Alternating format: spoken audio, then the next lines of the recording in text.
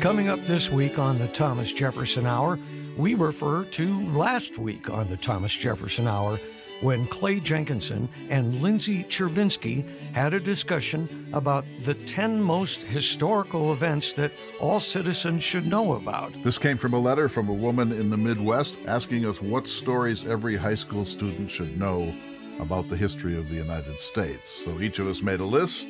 We compared notes, you brokered the debate, and we discussed 20 of the most pivotal moments in American history. But it turned out to be not quite enough time. The both of you had additional items that you wanted to add to your lists. We had further nominations and runners-up and honorable mentions, and even if that weren't the case, those 20 significant events each deserve an hour on the Thomas Jefferson Hour. Please join us for all that and more on this week's Thomas Jefferson Hour.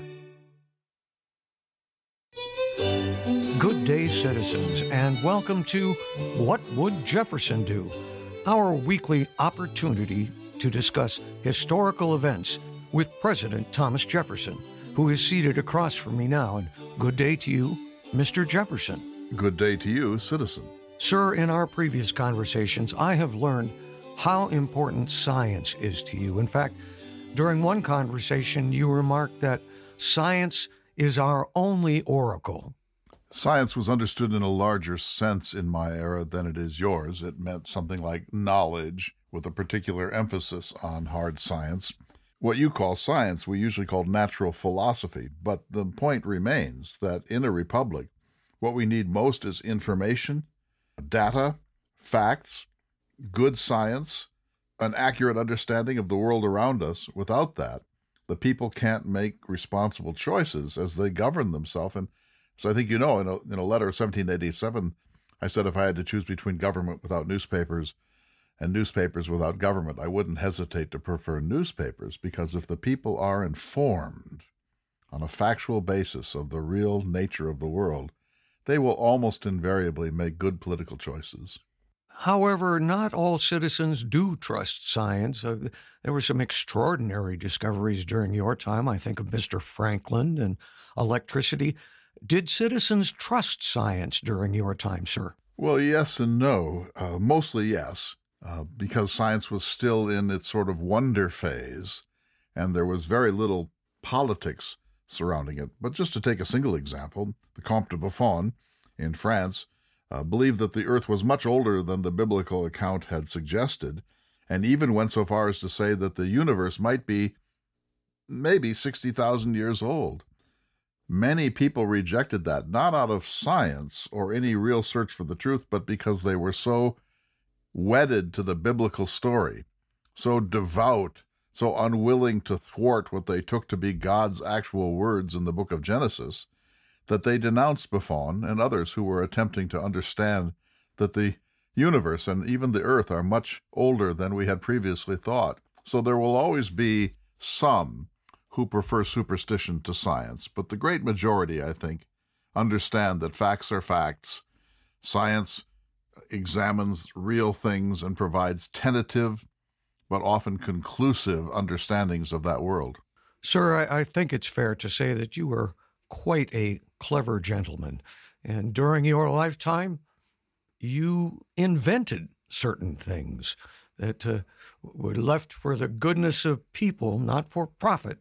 Would you be so kind as perhaps to list some of the inventions that you're most proud of? Sir, you are in danger of trivializing an important subject. I was a gadgeteer, a wine dumbwaiter, and a calendar clock, and a weather vane that could be seen from within inside the house, and so on. The only thing that I invented of any importance to humanity was a plow. When I was traveling in Europe, I saw a very inefficient plow and realized that by using calculus, it would be possible to design what I called the mold board of least resistance. That's an invention that can ameliorate the condition of mankind, but a dumbwaiter is just a private extravagance and a whimsy. Maybe, sir, but I'll take the example you gave, the plow. You were awarded by the Swedish government a medal for such an invention, and it, as you say, ameliorated the work of farmers literally all over the world. Yes, in fact, I'm told that plow has never been improved upon in its design. Of course, there have been many improvements in materials and the strength of materials, but in terms of what's the most efficient way to turn the earth, I'm told that there can be no better plow than the one I created. But keep in mind, sir, that's math. That plowshare existed as a sort of Platonic ideal, and it was just waiting for somebody who knew calculus to be able to draw it out. This is God's work. This is the work of creation or nature. I happen to be the lucky person who came upon that new design. Do you have any words of encouragement for budding inventors or scientists? Study hard, learn calculus. Without mathematics, science will invariably miscarry. To the public, I urge them to know what they can about the natural world, but to yield in things that they are simply unable to comprehend. If we don't trust science, we can't be a republic. Thank you so very much, Mr. Jefferson. You are welcome, sir.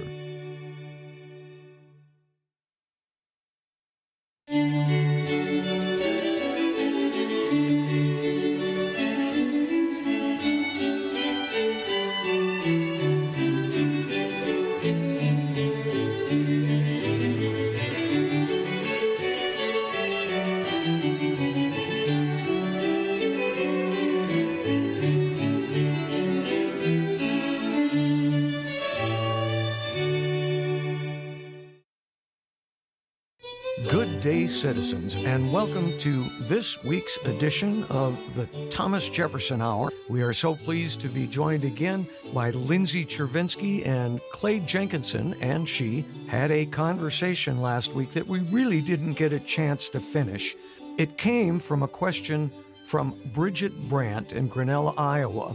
She's a middle school teacher, I believe, and she wanted to know what the 10 most important historical events, people, or places are that all people should know. Now, the two of you provided me with lists of your 10 most important. I thought it was really interesting that Clay kind of came at it more from a humanities standpoint, and you, Lindsay, came at it from more of a historian standpoint. I wonder, would it be worthwhile to go through your list of 10 without getting too lost in it? I think we should, just so that our audience knows what we chose, and we won't be able to talk about all of this, but also, we're interested in the nominations that didn't quite make the final list, the honorable mentions and so on. So, Lindsay, quickly give us your 10. So I had the Great Treaty of 1722.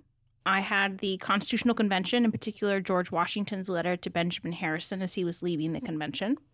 I had the Monroe Doctrine, the Colfax riots, the Panama Canal, the Civil Rights Movement, in particular the March on Selma. I had the fall of the Berlin Wall, September 11th, and January 6th.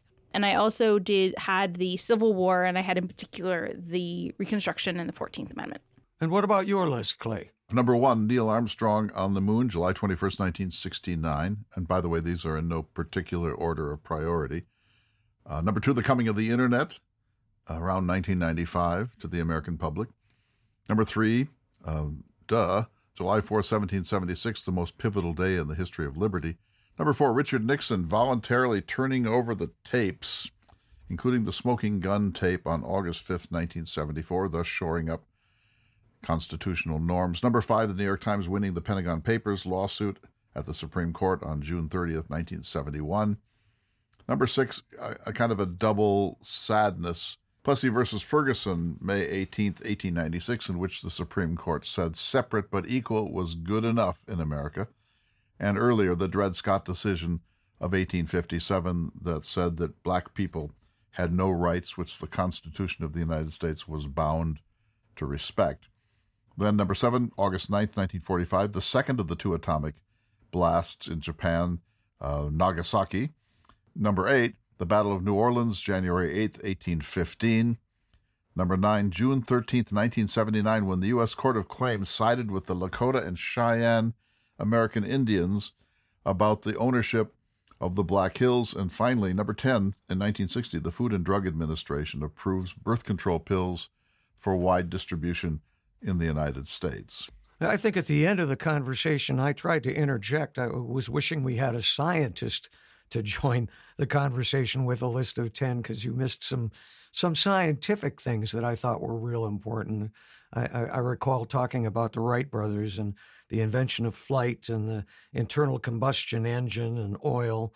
Or penicillin. Well, and that gets into your honorable mentions. And I hate to bring it up, but at the end of the show, you talked about the invention of the Ziploc bag. Do you want to retract that or stand up for it? No, I regard the Ziploc bag as being as important as the invention of fire. But leaving that aside, of course we have our personal favorites. I included the Ginsu knife too, and the Vegematic. And I was really sorry that the two of you did not affirm those choices. Do you own any of these products? Oh, yes. I have many sets of Ginsu knives. In fact, not to get lost here, but I have a Ginsu knife that I purchased in 1975, and strangely enough, it is the sharpest knife, and I have hundreds and hundreds of dollars worth of really fine knives, never superior to the simple Ginsu knife. There's sort of a lost look on Lindsay's face. This was what did she get herself into here, Before her time, yeah. Well, But also, she's too smart for this sort of nonsense. I know we're going to talk about our methodology, but I was thinking about like pivotal turning points in American history, and I wasn't sure where the Ginsu knife ranked as a turning point in the development of our society. You don't have one, do you? No, I don't. But see, here's the thing. How does a sharper blade change humanity? Have you ever tried to cut your way through a chassis of a car and then make a BLT? Yeah, every other Tuesday, obviously. Yeah, see, there you go. I hear many clicking noises of people. Yeah, people are moving for other podcasts. We'll focus. All right, there were some serious ones on your list, but I think it's fair to go to Lindsay with any ones that she missed. So you mean some responsible? Lindsay, you're up. Yeah. So I had a bunch. I mean, I wanted, the way I approached it was I was trying to cover sort of the swath of the United States history and American history. So I wanted to make sure I had founding moments and sort of each what I see as huge turning points. But there were a lot to choose from all of those things. So, I obviously had considered the importance of July 4th. I thought that was a little bit too on the nose for this particular program. So I selected not to include that one. I had the farewell address, of course, because I think that is essential to the foundations of our democracy. Then when I was thinking about the Civil War, I think there are so many that really could be selected. I had considered Fort Sumter, which I see sort of as the real beginning of the war and the moment when there is no longer a union, but rather this Confederacy trying to force its way into a separate nation. I think the Emancipation Proclamation probably has to be at least on a B list somewhere. And then, for the 20th century, things, of course, like, we talked about the internet last time, and I think electricity and the importance of all these things. I would say air conditioning is probably up there. Very grateful for that, given that I live in Washington, D.C. But the other four I had thought of were the Roaring Twenties. World War II needed something. So maybe D-Day, maybe we select that. That's kind of a whole pivotal moment we kind of left out. And then, we had talked about with the Pentagon Papers, the moment that I think of with Vietnam as a turning point is the Gulf of Tonkin incident. So those were the ones that I had sort of had on my list where I think that everything afterwards was different than everything that came before. If I could bring it up, and that would be the assassination of John F. Kennedy. To me, that marks 60 years of the distrust in government that then was really reinforced by one of your points, Clay, and that was the Watergate incident. That really marked the point where people began to say, I'm not so sure we need to be trusting our federal government. Well, particularly after the Warren Report in September of 1964, which was almost immediately treated by the American public with scorn and deep skepticism. But I have some questions for Lindsay about her list. But before that, I want to just point to another assassination. The assassination of John Kennedy was, of course, a catastrophic event. I remember where I was that day. Everyone who was alive that day remembers where they were. But I think the assassination of Abraham Lincoln was a much more important event, and I think Lindsay will agree, because the last chance we had for some sort of real reconciliation after the war died at Ford's Theater or in the house across the street the following morning. Lincoln was a deeply humane man. Just read his second inaugural address, with malice towards none and charity to all. If he had lived, I think that Reconstruction would have been different. I think that the North and South might have found ways to heal the breach more quickly.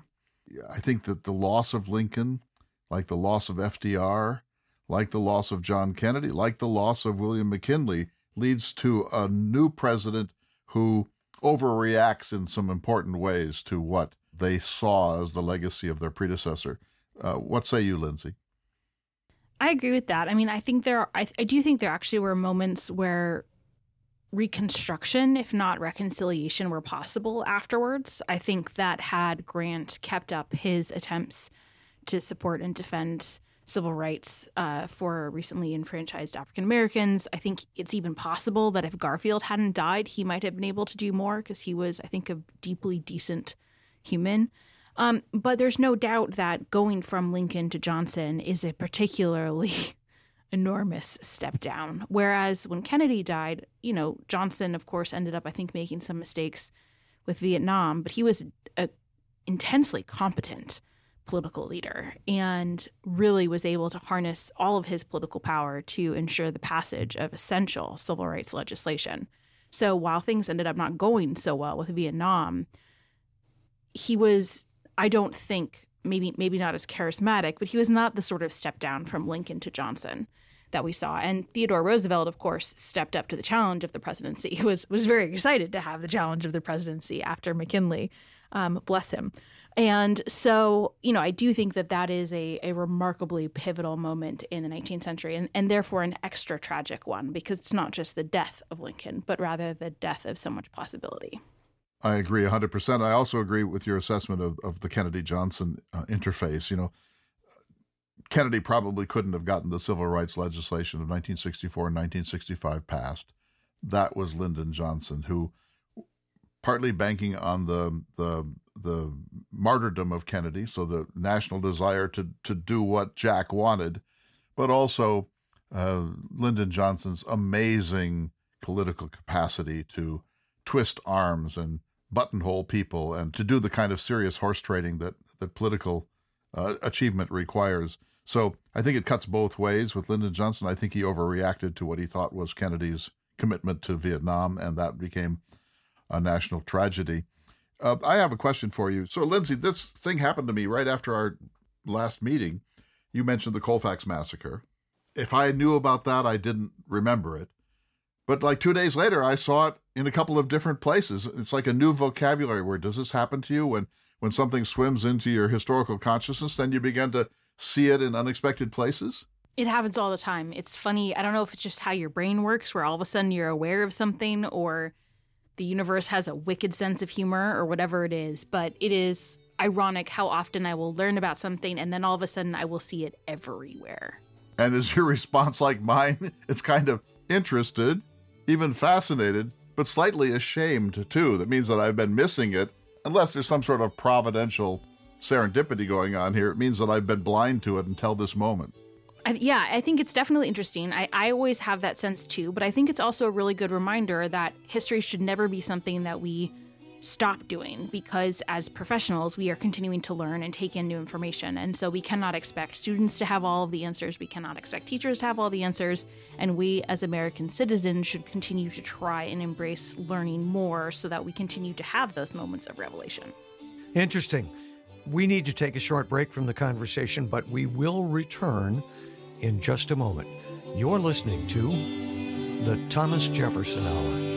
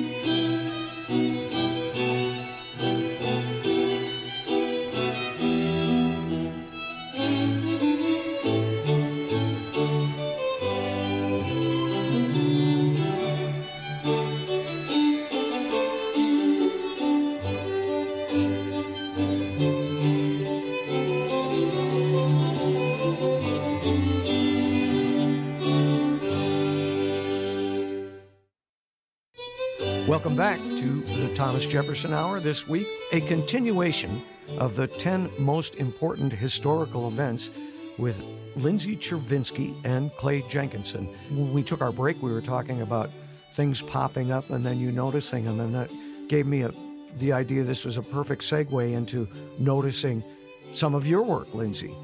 You have a blog, and we haven't talked about that in a long time. And tell people what it is and how they can sign up to receive it. Well, thank you. That's very kind. It is a newsletter. It is on Substack. It is free. If you want to subscribe and get it into your inbox, that would be great, but you can read it online if that's your preference. If you go to lindsaychervinsky.substack.com, you can sign up. It's also called Imperfect Union, which is on point with many of the themes that we have talked about regularly.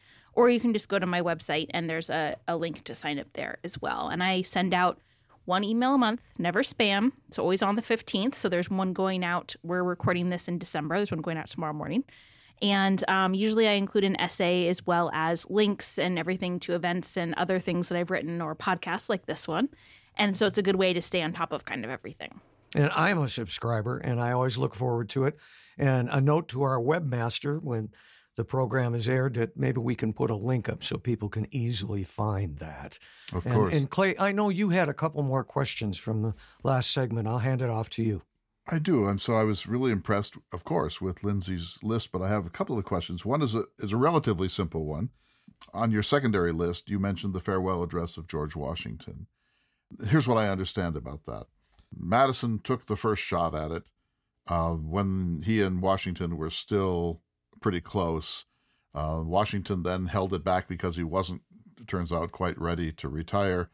Madison and Washington start to drift apart.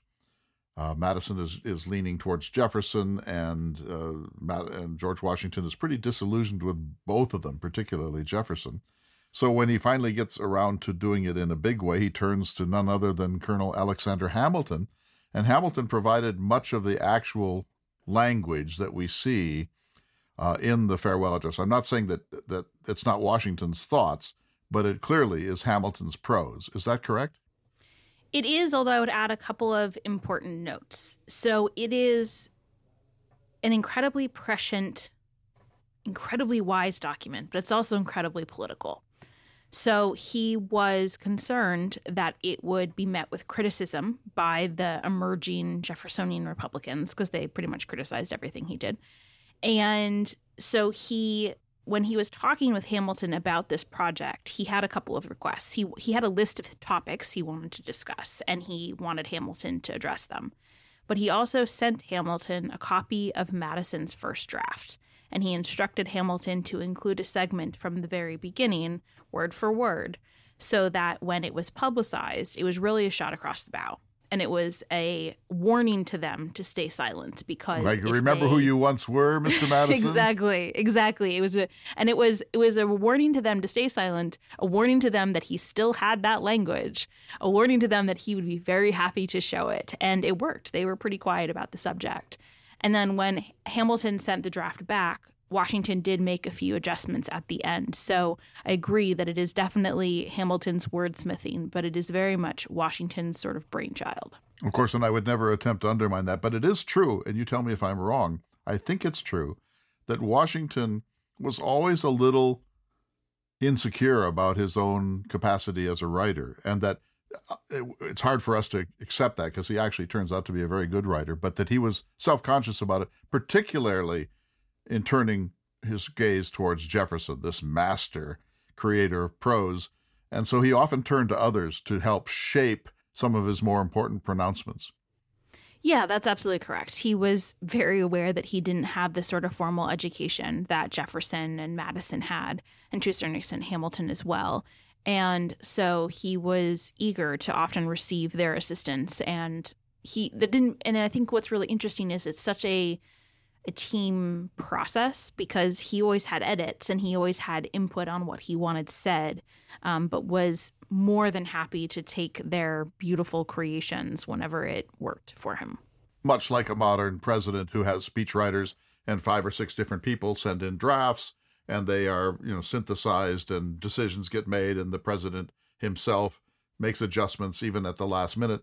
in a sense, Washington was anticipating a now well-worn habit in presidential pronouncements. Okay, so I want to turn to maybe a slightly more contentious question for you. You said that the Monroe Doctrine was Monroe's pronouncement, but it really belongs to John Quincy Adams, and I will grant you that John Quincy Adams may have been the most talented Secretary of State in American history. I'm a big fan of his work, but I have in front of me a letter from Mr. Thomas Jefferson to Monroe. I'm sure you know it and just have suppressed it. That Jefferson was asked by Monroe, I'm thinking about some sort of a new policy with respect to the hemispheres. What, my gifted sage of Monticello, might you think? And Jefferson wrote a letter saying, here's the deal. If they leave the Western Hemisphere entirely alone and never interfere here, we will provide a tremendous quid pro quo and never interfere in events on the other side of the Atlantic. So don't you want to give Mr. Jefferson some credit for the Monroe Doctrine? He was, after all, the mentor of his protege Monroe, whereas John Quincy Adams was a quasi-federalist from another state. Do you know what prompted Monroe to send that letter? No, do tell us.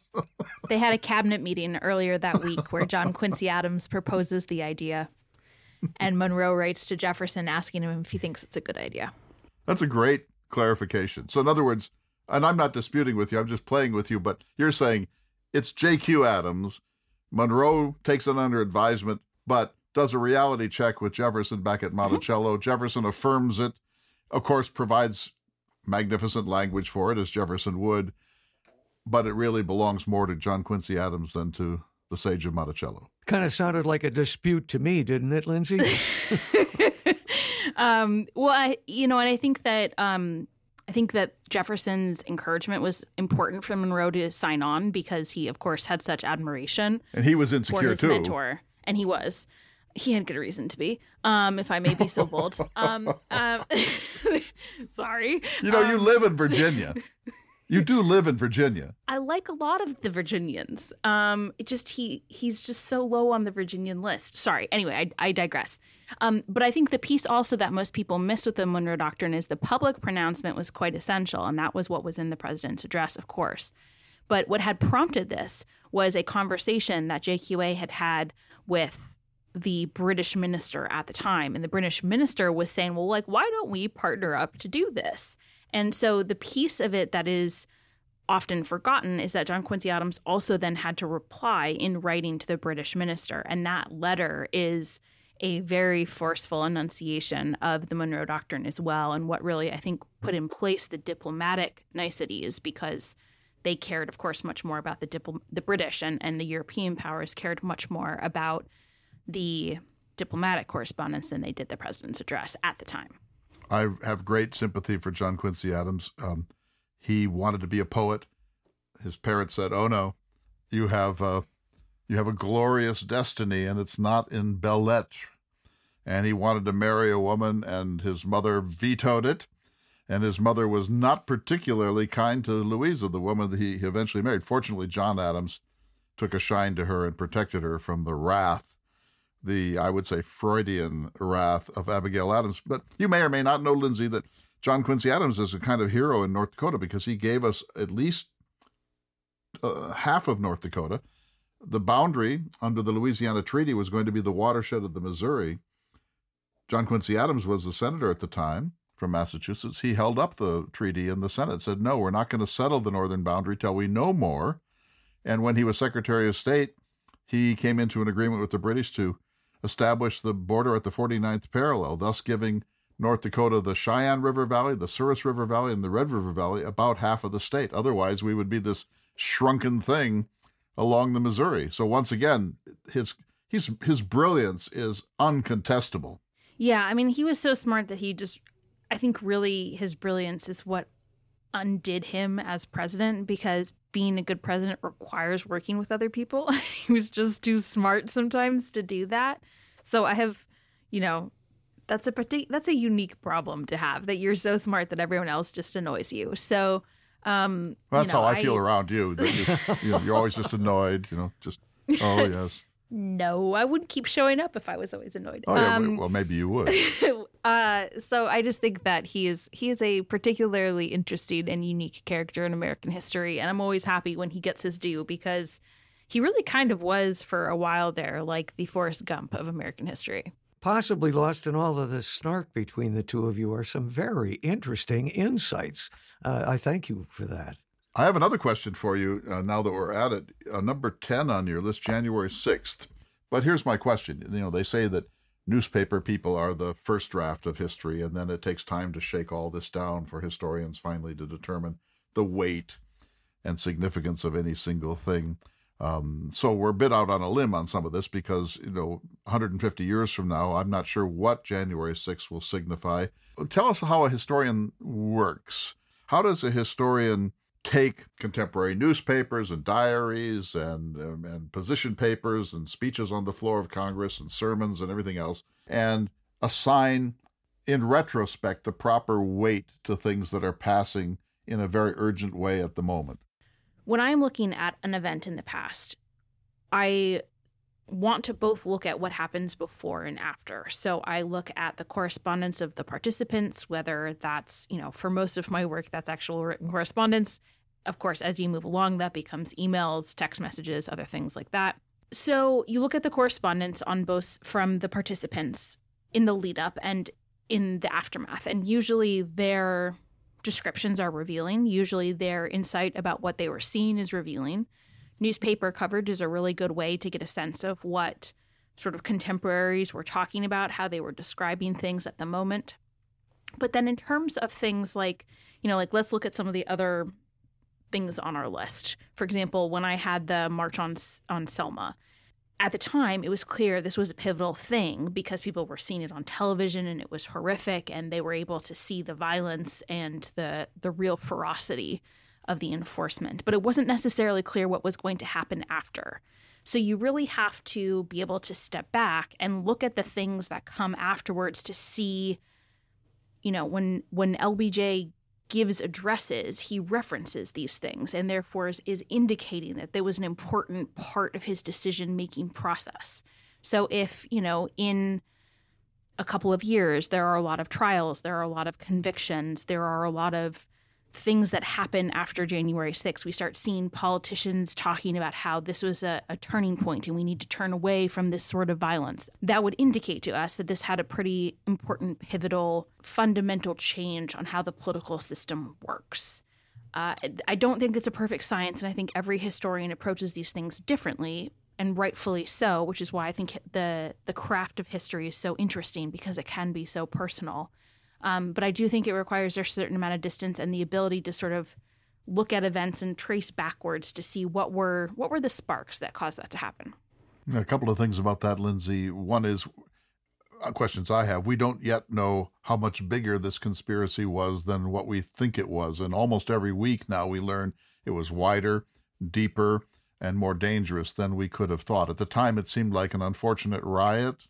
Now we realize that there was actually a conspiracy of some very high-ranking people in this country, in Congress and elsewhere, to overturn the election, to engage in a coup d'etat. And I don't think we know the depth of that yet. And secondly, as you, I think, intimated, we don't know whether this is the moment from which we turn back to a safer and more normal system, or whether it's a prelude to an era of violence. And I don't want to make any analogy except for this. When the beer hall putsch occurred in Munich, it could have been the very end of the career of the Nazis. It turned out just to be a prelude. So we don't know yet. You can't know. You can't know until decades have passed, probably.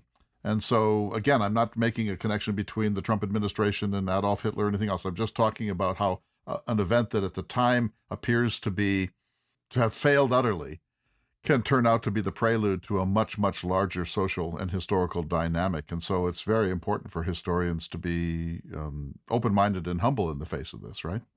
Studies of authoritarianism and democracies and institutions suggest, if you look at sort of the wide scale of change in government, the most effective indicator of a successful coup is a failed coup attempt prior. Usually people don't give up. So that is one possible option, and we won't know for a while. I so agree with what you're saying, Lindsay, and I think it's really important. I think one of the things that people like about the Jefferson Hour and like about panels of historians when they're in the kind of playful and mutually creative mode that you bring to it is that they see that people can disagree, that there is no history. There's no history that's set down in absolute marble and that everyone just has to figure it out and then it's done. History is a kaleidoscopic thing that you can never really get your hands on fully. And if you put on a new lens and start to look at something, say, from a womanist point of view, or from a Marxist point of view, or from an environmental point of view, or from a geopolitical point of view, the parts start to move in a different direction and you see different patterns. And so it's never over. And every generation has to go back to the well on the revolution, on the Roman Empire, on the collapse of the British Empire, on the assassination of John Kennedy, etc., and bring whatever they can to bear, including the perspectives that have evolved to something that we sort of thought we knew. I agree. And I think that some people feel that that is destabilizing to them. It feels like they can't, latch on to anything and they don't have a history that it can anchor them. But I would encourage people to actually see that as an opportunity, that because we have experienced different things and new things or in a different way than the people that come before us, that gives us a new vantage point from which to try and better understand something that has happened before. So I actually really think it's quite positive and quite exciting and should be viewed as one of immense and limitless potential. But in this time of disillusionment, I know lots of conservative people who are made anxious by how the ground seems to be shifting so dramatically under them on things they thought they knew, and the accumulation of all these new perspectives, it has a destabilizing effect on people's confidence. And I think it's incumbent upon historians to bring a wider public along carefully and respectfully and patiently, and not assume that the public can get up to speed on something you might have spent 5 years on, or I might have spent 2.5 years on. That the public needs to be brought along in a really generous way, don't you think? I do, and I think that what we have to be really careful about as historians is we have to meet people where they are. And if we treat the position where they are with respect, that gives us a lot more opportunities to then bring them further or to open a door to better conversations or further conversations or deeper conversations. And so, for example, when I give talks on George Washington, I get a lot of questions from people who genuinely want to know if they can like and respect him because of his slave ownership. And so it's really important, I think, for us to say, you can both respect the good that someone does and not support the ill that someone does. And they don't have to balance each other out. You don't have to pick a side. And I think sometimes, frankly, people are just looking for permission to be able to have both nuanced thoughts in their head at one time. I think that people need to understand that just because you may be rethinking certain parts of, say, Jefferson, that doesn't mean that you regard Jefferson as an enemy to humankind, or that he should be erased from the public record, or that he can never be taken seriously again. In fact, he might be taken more seriously because he embodies some of the deepest paradoxes of American life. So thank you for that. We need to take a short break. I have more questions for Lindsay Chervinsky, and I have a couple of nominations that I want to add to our list. We'll take a brief break. You're listening to the Thomas Jefferson Hour. We'll be back in just a moment.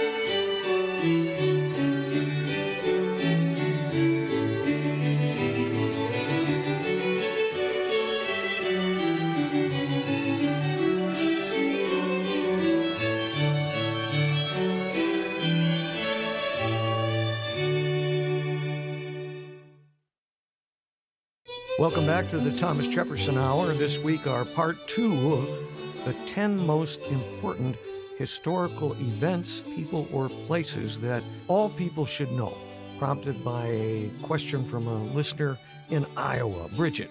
And, I'm listening to the two of you and enjoying it immensely, as always. But if I were the professor, I would admonish the both of you and tell you that you both needed to stay after class and get this list down to 10 items. Well, tough. I think you... Bridget's just going to have to, I didn't want us to agree on these, and I think Lindsay will I didn't want to agree on this before we recorded the program because I really wanted to hear what Lindsay had to say in her list and how it might be the same or different from my own. I think it's richer for us not, fighting it out in advance and saying, okay, we finally, after 42 days of debate, have agreed upon these 10. I think it's really interesting that two historians, one with an emphasis in the humanities and one with a more straightforward historical emphasis, one younger, one older, one female, one male, one East Coast, and one at the heart of the Great Plains, produced these lists, and they're both respectable. I don't think that any historian could say, well, those are ridiculous lists. But I think that the difference in them is so interesting that it makes for a much better conversation. What say you, Lindsay? I agree. I think we would be hard-pressed to narrow them down to a list. And actually, I think if we said, well, it's kind of complicated, the professor would laugh and say that is a true historian answer, because historians really don't like giving straightforward answers. And we are constantly pushing to complicate the narrative and to give more answers than permitted. Well, sorry, Bridget. I did my best. You'll have to sort it out yourself, I guess. Tough it out, Bridget. I want to bring up a couple of nominations that were not in the final list that I made because I think they're important, and I only bring them up so that I can hear Lindsay talk about them.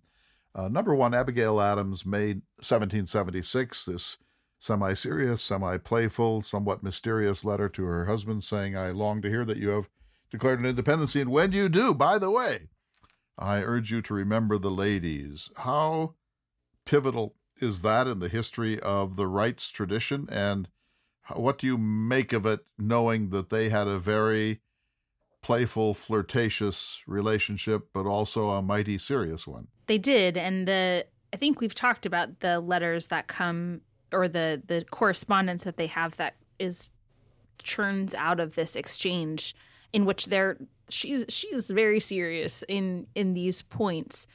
I think it gets at a larger conception about rights and suffrage, but also about our revolution. And I have always been of the mindset that the revolution was just revolutionary enough that it created something new, but conservative enough that it didn't scare a lot of people.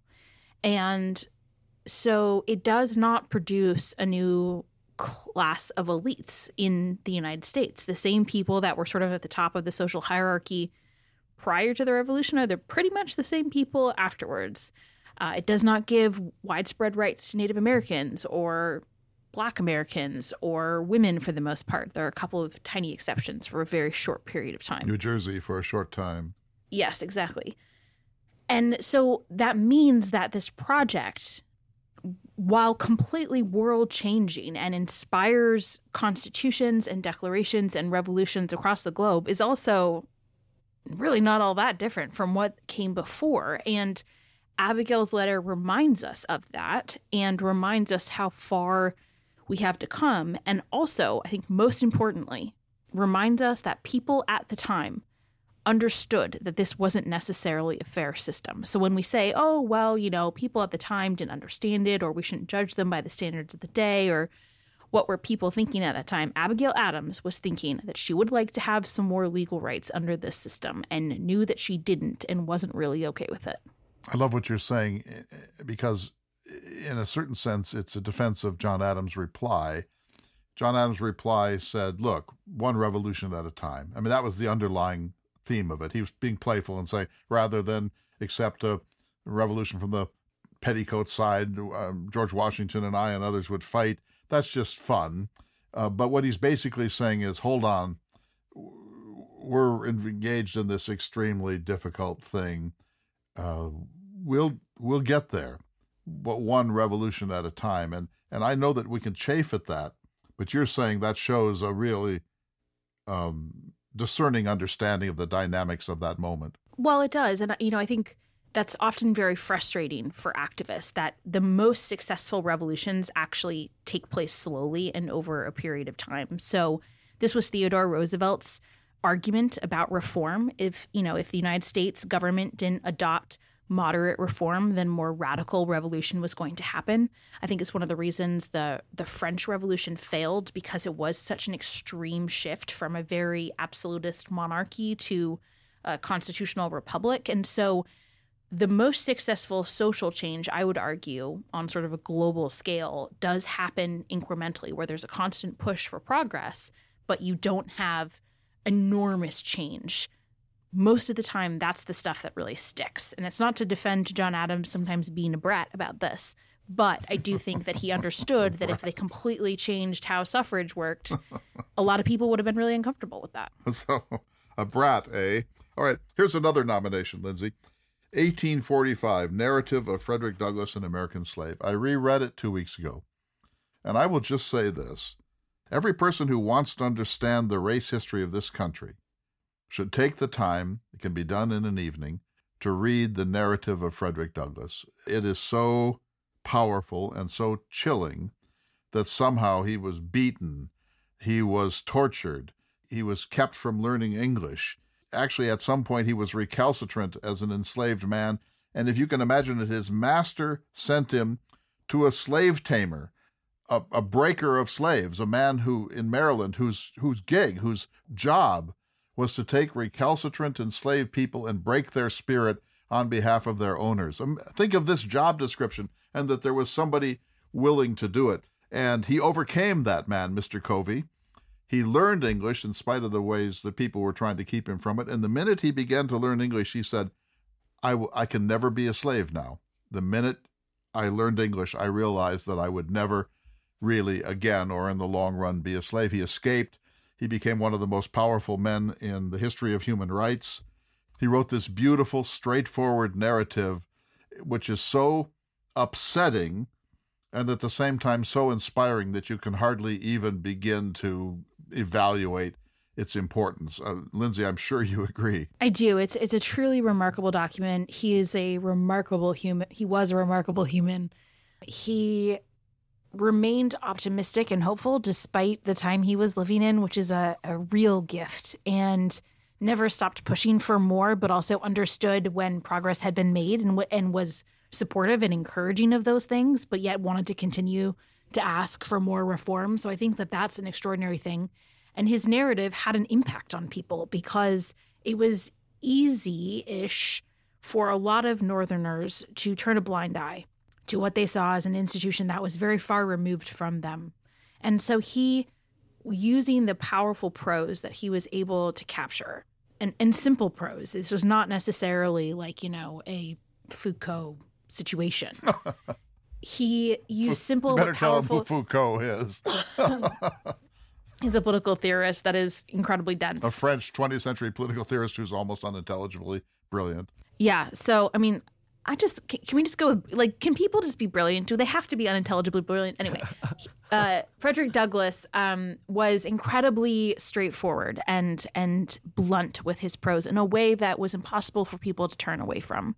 And that had an impact. It contributed to the abolitionist cause and obviously has continued to resonate with audiences since then. And not everything written in the 1840s still has an appeal to people today. So it clearly stood the test of time. There's one other one on your list, Clay, that I was really hoping that you would get to, and that's July 4th, 1845, when Thoreau heads to the woods. Same year. What a year 1845 was in many different respects, but these two, the narrative of Frederick Douglass, an American Slave, and then Thoreau heading to the woods. This brought on Walden, one of the top 5 things ever written in America. Sacred text for the environmental and conservation movement. Sacred text for young people who hear a different drummer. Affirmation of our capacity to be critical of the urban industrial paradigm without being too radicalized by it. It's a magnificent book. I can't imagine the conservation movement that evolved with John Muir and David Brower and Edward Abbey and a whole range of others without Henry David Thoreau as their foundation text. I read Walden at least once a year. Every time I read it, it speaks to me in a new way. It's a revolutionary tract. And those who say that, yeah, but his laundry was being done in town, should be banned from the Thomas Jefferson Hour. Oh, no. I think what I like so much about this moment in history is yes, absolutely, his laundry was done in town. What I think that, what strikes me about this moment is as the Industrial Revolution was picking up and as technology was improving and amenities were improving, there was a sense that, humans were kind of going in one direction. And yet the beings that we are today are really pretty similar to the beings that we were centuries and centuries and centuries ago. Our brains haven't evolved all that much. And so today, like when we get really tired and we're on a Zoom call for, hours and hours and hours and hours and hours, it's because our brains aren't supposed to do that. Our brains are supposed to be in the woods. And there's a reason why going into nature is restorative and helpful and meditative and all of those things. And this is the moment when people start to say, progress is good, improvement is good, but it's also okay to hold on to some of this old way of life and to appreciate these things, and there should be a balance. Now, Death of a Pine Tree is one of my favorite pieces of all American literature. People can Google it. Dave, do I have time for one more quick question for Lindsay? Yep, we do. Good. This is not on either of our lists. John Brown's raid on Harper's Ferry. And here's why this is so interesting to me, Lindsay. I just read Thoreau's account of this. So Thoreau gave a lecture in Concord in which he defended John Brown, and in a very spirited defense. Brown was, from a certain point of view, a terrorist, but Thoreau said this is exactly what changes the world, and that Brown should be taken very seriously. And he emphasizes, in spite of all the violence, what a civil and decent man Brown was during his trial. What do you make of Brown's raid on Harper's Ferry? Well, this moment is a particularly challenging one, especially because, Brown had a lot of connections with the Concord elite circle. They were very supportive in spirit and in financial funds of his efforts. And for a long time, the historical narrative was that John Brown was a terrorist. And, you need to have more civilized methods with which to change society. At the same time, people also argued that the Civil War was the only thing that was going to end slavery. So I'm not totally sure how both of those things can marry in the same narrative. But nonetheless, that's kind of, I think, what the standard story was. Can I just interrupt to say quickly, we should say that the raid occurred in the late 1850s. Brown was trying to gain the arsenal at Harper's Ferry, hoping to touch off a widespread slave rebellion in the United States. Go ahead. And to be sure, he had fairly radical ideas about the way that the rebellion should be waged. I think his argument was that all slave owners should be killed. Is that correct, if I'm remembering my history right? Which is, of course, not necessarily the approach that was taken when the Civil War was actually fought or when Reconstruction was underway. So to be sure, he had a more absolutist perspective on how this should take place. And yet, I also find the argument that when you're talking about a system as evil as slavery, the only thing that can combat it is extreme violence and extreme measures. I don't totally discount that argument. And I think that given the brutality and the ferocity of slavery, it's hard to say that the same sort of ferocity couldn't be used against it.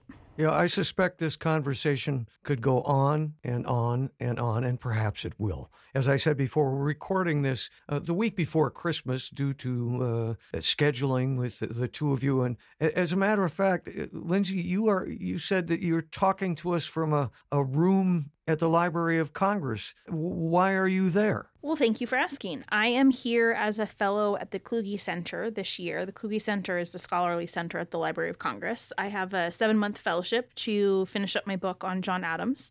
So there's really no better place to do research as an American historian than the Library of Congress. They really have like almost everything. It's truly extraordinary, and I am very fortunate to be here. Today is the holiday gathering for fellows, so I am dressed like a Christmas package at the moment with lots of red plaid and frills and all of the above. Like to be festive. But I did not want to miss our time together, so I'm recording from the library. Well, bless your heart for that. Which building? Which building are you in? Would you like to guess? Oh, I hope it's the Jefferson Building. It is. The Kluge Center is located in the Jefferson Building, which, for those of you who don't know, was the once they built the library, was the original building. The Madison Building is where the manuscripts division is. So if you go to do a lot of research, it's in that place. The Adams Building is more of the science and technology wing. And there are fantastically confusing tunnels underneath all of the three, which I get lost on weekly. The Jefferson Building is one of the most beautiful buildings in the United States. It's a drop-dead gorgeous building. It shows what monumental public architecture meant at a certain point in American history. I just want to say one last thing about John Brown. Theodore Roosevelt went to Osawatomie, Kansas in 1910 after his safari in Africa to give a speech about a monument being erected there, being dedicated there to John Brown. Here's what's so funny about it. Roosevelt almost never mentioned in the speech John Brown, but he did give the most radical speech by a major political figure in American history. It's the New Nationalism speech, in which he basically forecast what his fifth cousin, Franklin Roosevelt, would do when he came to power in the 1930s. Child welfare, women's rights, workmen's compensation, national health care, and a range of other safety controls about what he took to be a runaway capitalist economy that would lead to a Russian-style revolution if we didn't chasten it proactively by ourselves. And so the fact that it's so Roosevelt that he wouldn't even mention John Brown. And it's interesting, in this list of 10, FDR wasn't mentioned, nor was World War II, nor World War I. Anyway, we are out of time. I thank the both of you. I did my best, Bridget, to get it to 10. Lindsay, thanks for taking the time. I mean, you're at one of the most important research institutions in the world, and yet you're in front of a microphone talking to us here at the Thomas Jefferson Hour. Happy holidays, everyone. We're not done with these lists. We'll see you next week for another exciting edition of the Thomas Jefferson Hour.